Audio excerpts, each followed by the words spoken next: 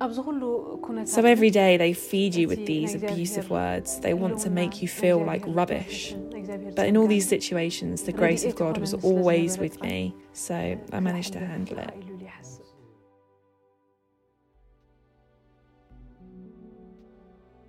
Twen had been a Christian for only 2 years when she was arrested and imprisoned in Eritrea at the age of 21. She had no idea that she would spend the next 16 years locked away in the Eritrean prison system, simply for choosing to follow Jesus. Over the years, she suffered intense persecution, but by the grace of God, she survived violent beatings, isolation in scorching hot shipping containers, deprivation of food and water, and even being thrown into a pit of poisonous snakes. There's more of her story in the latest edition of Release International's Voice magazine. But hear her voice now, as we had the privilege of speaking to Twen after she was released from prison. Twen, it's such a privilege for me to be able to sit here with you now and ask you these questions. You spent many years in prison for your faith, facing horrors many of us will never fully understand. But before we talk more about that, take us back to your childhood. What was your background and how did you come to faith in Jesus?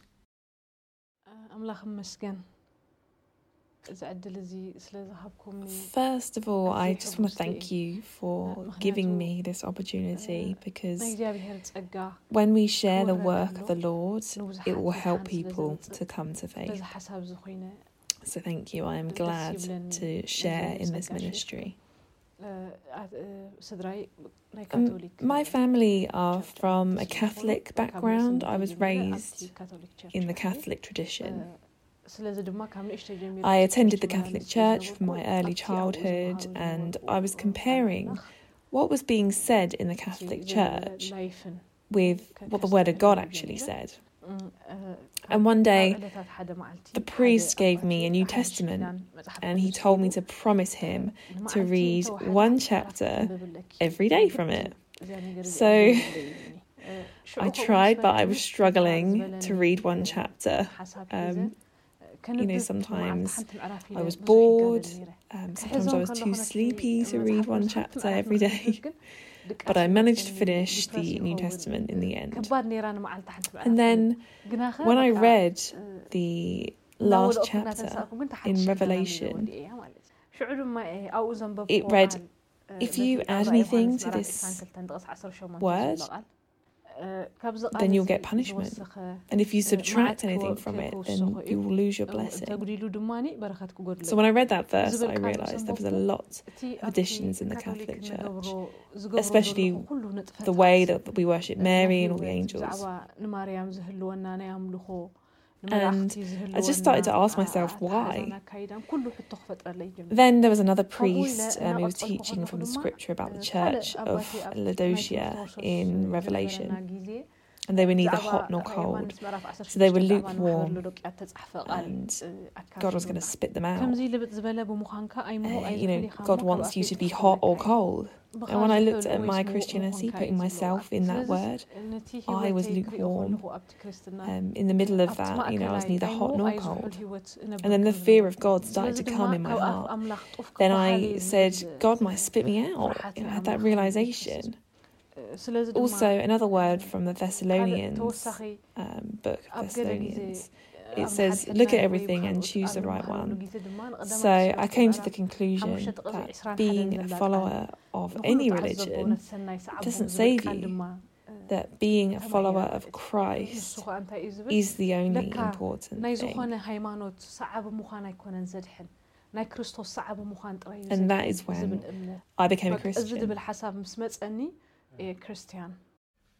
So before your arrest in 2004, you faced a lot of opposition from your family for leaving the Catholic faith, and you even spent a month in prison after you were spotted leaving a worship meeting at a house.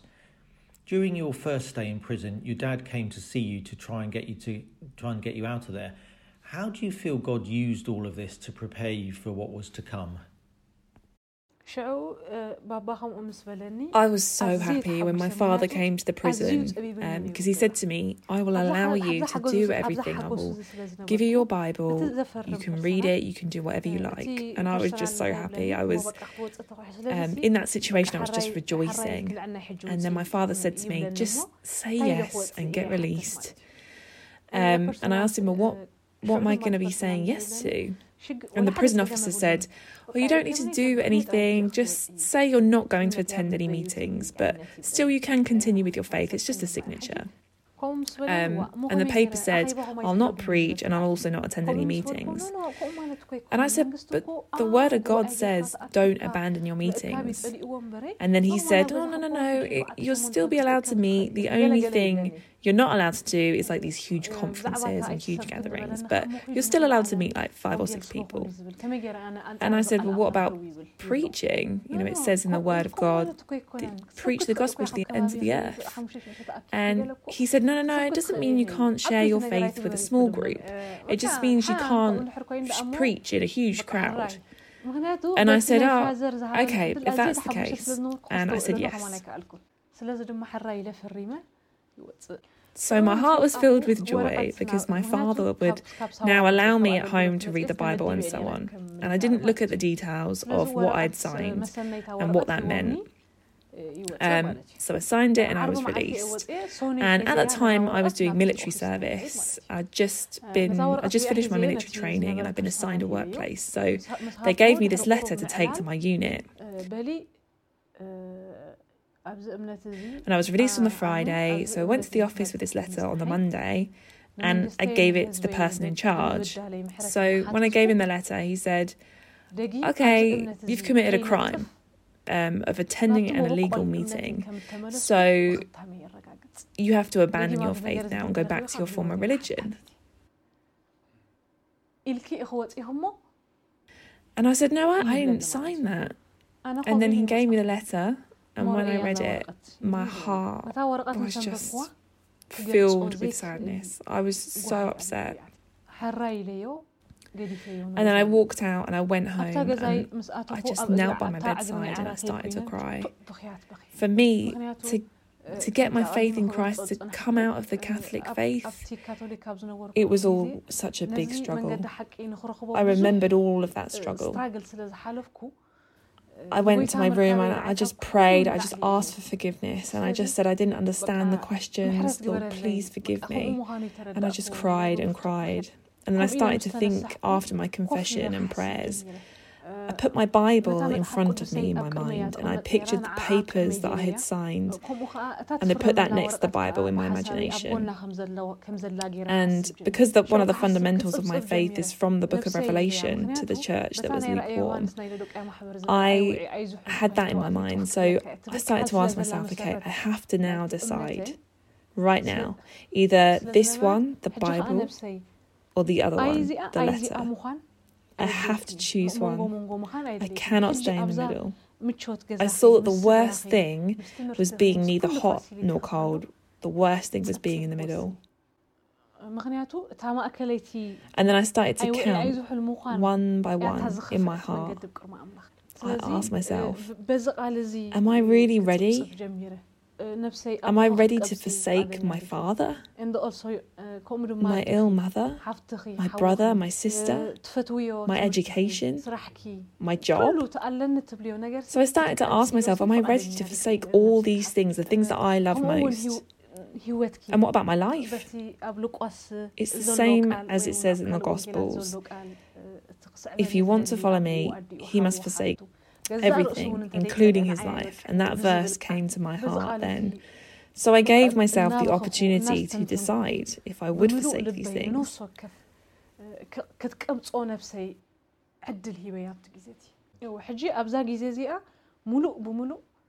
In the scripture it says, it's better for the heavens to pass away than for a small dot of the word of God to pass away.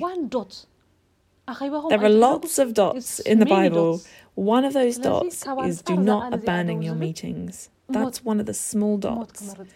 So I'm not going to go against that. I would prefer to die than to forsake the word of God. So that's the decision. I decided. It gave me that power. It sustained me throughout my time in prison. So after that decision, I continued to work for about 8 months, but inside I was just filled with joy and freedom. Without any fear. I was without any fear. And then that's why on the New Year's Eve I was arrested, and because we were at a New Year's vigil where we were worshipping and praying for the new year.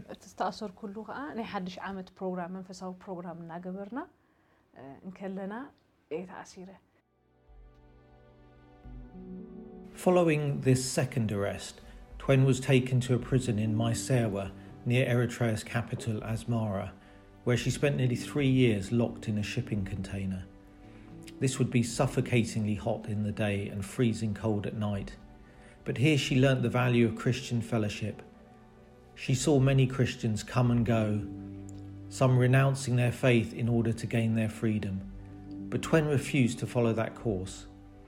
Among her fellow detainees was the gospel singer Helen Bahani, and the two became close friends. It's hard for us to imagine what prison in Eritrea is like. In just a few sentences, could you describe it for us? There's nothing good in prison. Everything is painful. Food, water, there's no chance that you can get clothes. Especially the first few years when I was sick, I wasn't allowed to go and see a doctor. They always use abusive words, they try to belittle you, they try to break you, they mock, they make fun of you. So every day they feed you with these abusive words, they want to make you feel like rubbish. But in all these situations, the grace of God was always with me, so I managed to handle it. Living in that environment must have been so scary for you, and I can't imagine the fear you must have faced daily. Could you tell us about a time where you were gripped by fear, but God helped you through it? The times that were especially hard was when I was on my own. It was too much. One day when Helen Bahani had been released, I was lonely in the container, in the shipping container. It was too much for me. And after Helen was released, they thought, oh, now she's on her own. She'll say yes, she'll renounce her faith. So they started to put more pressure on me after Helen left. So they were trying to make my suffering really, really hard with all kinds of abuse. And then the interrogator called me and he started to interrogate me. And he gave me these 2 papers and he said, I will force you to sign one of these papers. And one of the papers said that I would abandon my faith, and the second said that no matter what, even if I have to die and sacrifice my life, I will keep my faith. So he said, you have to sign either one of these papers. And the one that said, even if I die, it's my responsibility, was the one that I signed. I signed that piece of paper.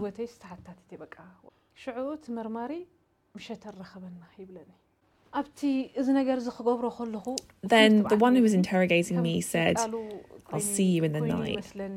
And at that time, I signed the paper. I had full confidence because I know the word of God says that when brought to the authorities, you don't need to worry what you're going to answer because the Holy Spirit will give you the right words. So I thought that it was the Holy Spirit that guided me to sign that paper. So I had full confidence. But then when I went back to the cell and the words that they said were ringing in my ears, see you in the night, it just started to fill my heart. And I was just utterly scared, full of fear in the container. And it was cold at the night and it was hot in the day, but I just couldn't sleep. I was just waiting for him to come and to kill me. Even in the cold of the night, I didn't even put on a blanket. I just waited and waited and waited. But he didn't come. So at 2 a.m. in the morning, I slept in the place that I'd been sitting. I'd fallen asleep. And then there was a bang on the door. And when that happened, that's the sound of someone opening the container. So I went to the window to look to see what was coming. And it wasn't him. It was just some donkeys passing by. And then I saw myself. And I just saw that I'm nobody. That without God's grace, I can't do anything. Twen was moved to another prison in the hottest region of Eritrea. Here she was separated from other believers and suffered horrendous beatings and torture at the hands of the prison guards. She revealed to us how God sustained her through all of this, and you can read more about that in our Current Voice magazine. As we spoke with her, Twen shone with the grace of God as she shared stories of her imprisonment and those times that she suffered so much for Christ. How did you feel about the prison guards and those people who treated you so badly whilst you were in prison? And how do you feel about them now? One night when I was being beaten, God allowed me to look at my persecutors standing around me, and I thought to myself, so they are beating me, they're doing all these terrible things. What's going to be their end? And I started to think about them. And then I started to think about myself. I thought, I am suffering, I am in pain. What's going to be my end? So I started to think about both their end and my end. And then I realised, well, my end will be in glory, and their ending is complete loss. So I started to pray for them. Please, God, forgive them. They don't know what they're doing. And from that night onwards, I just felt God gave me the grace to pray for them. And I just started to love them. Just like it says in the Gospel of Matthew, bless those who persecute you, and bless those who curse you. So this verse just really spoke into my life at that time. Why do you think that God allows his children to suffer like this? Well, there's one verse in the Epistle of Peter that says, in order to follow his footsteps, he set an example, and that is why he suffered. And elsewhere in the epistles it says that those who want to live in the will of God will suffer. And our suffering in this world is very brief, and it passes very quickly. God sees the eternal glory when he looks at us. When he looks at the suffering, it is so small, it's so brief. He focuses on the eternal joy. And God's plan and our plan is to help to defend things.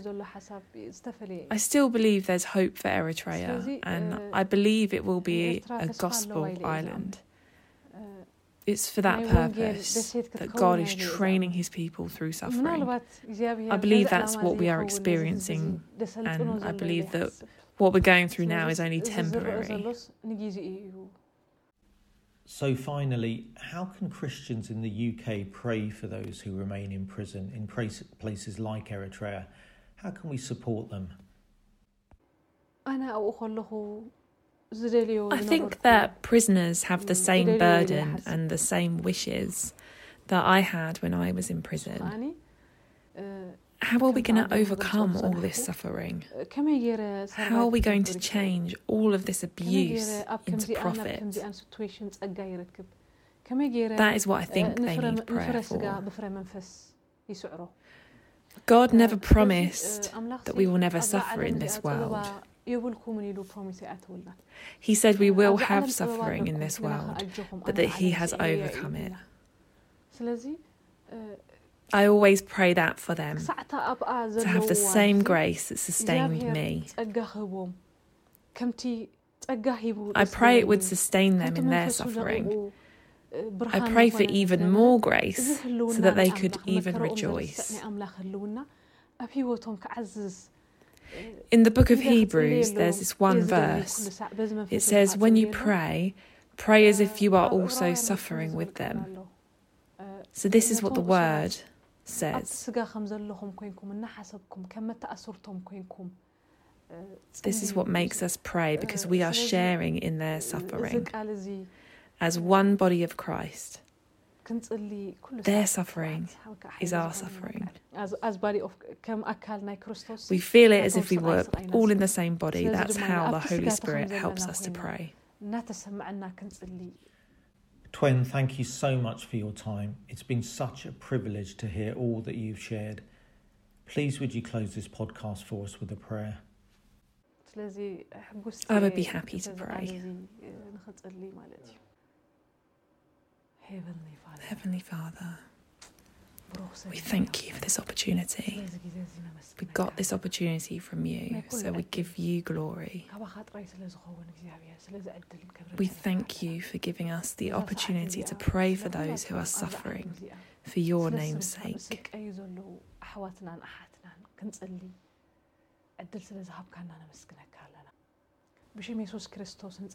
In the name of Jesus, we are praying. Wherever they are, for each one of them, would you comfort them with your Spirit?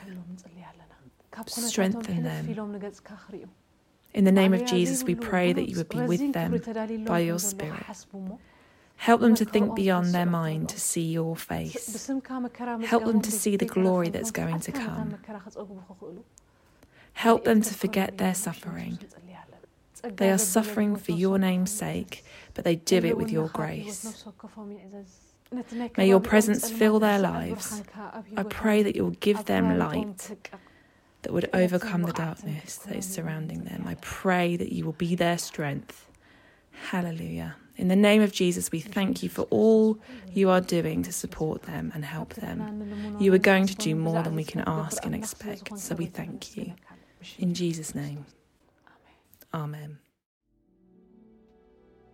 Twen and her story show us that being on fire for Jesus and facing immense suffering is better than being comfortable and lukewarm. Would we withstand the trials that she did? Without the grace of God, we can do nothing, and Twen humbly gives all the glory to God for sustaining her. When we make that choice to not stay in the middle, to stand firm in our faith whatever the consequences, God meets us with his peace that transcends all understanding. He strengthens his children with his grace. Let's continue to pray for our brothers and sisters who are still in prison in Eritrea and in other places around the world, whose voices we cannot yet hear.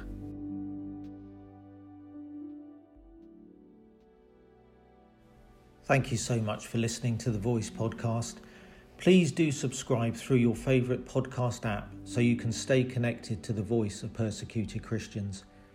We'd love to hear your feedback on the podcast too, so please do share your comments with us. You can find us on Facebook, Twitter, Instagram, LinkedIn and YouTube. And if you don't already receive our free quarterly magazine or prayer alert emails, then you can subscribe on our website at releaseinternational.org/podcast.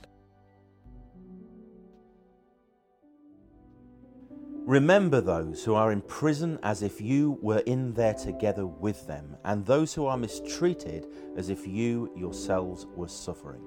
Do not abandon them.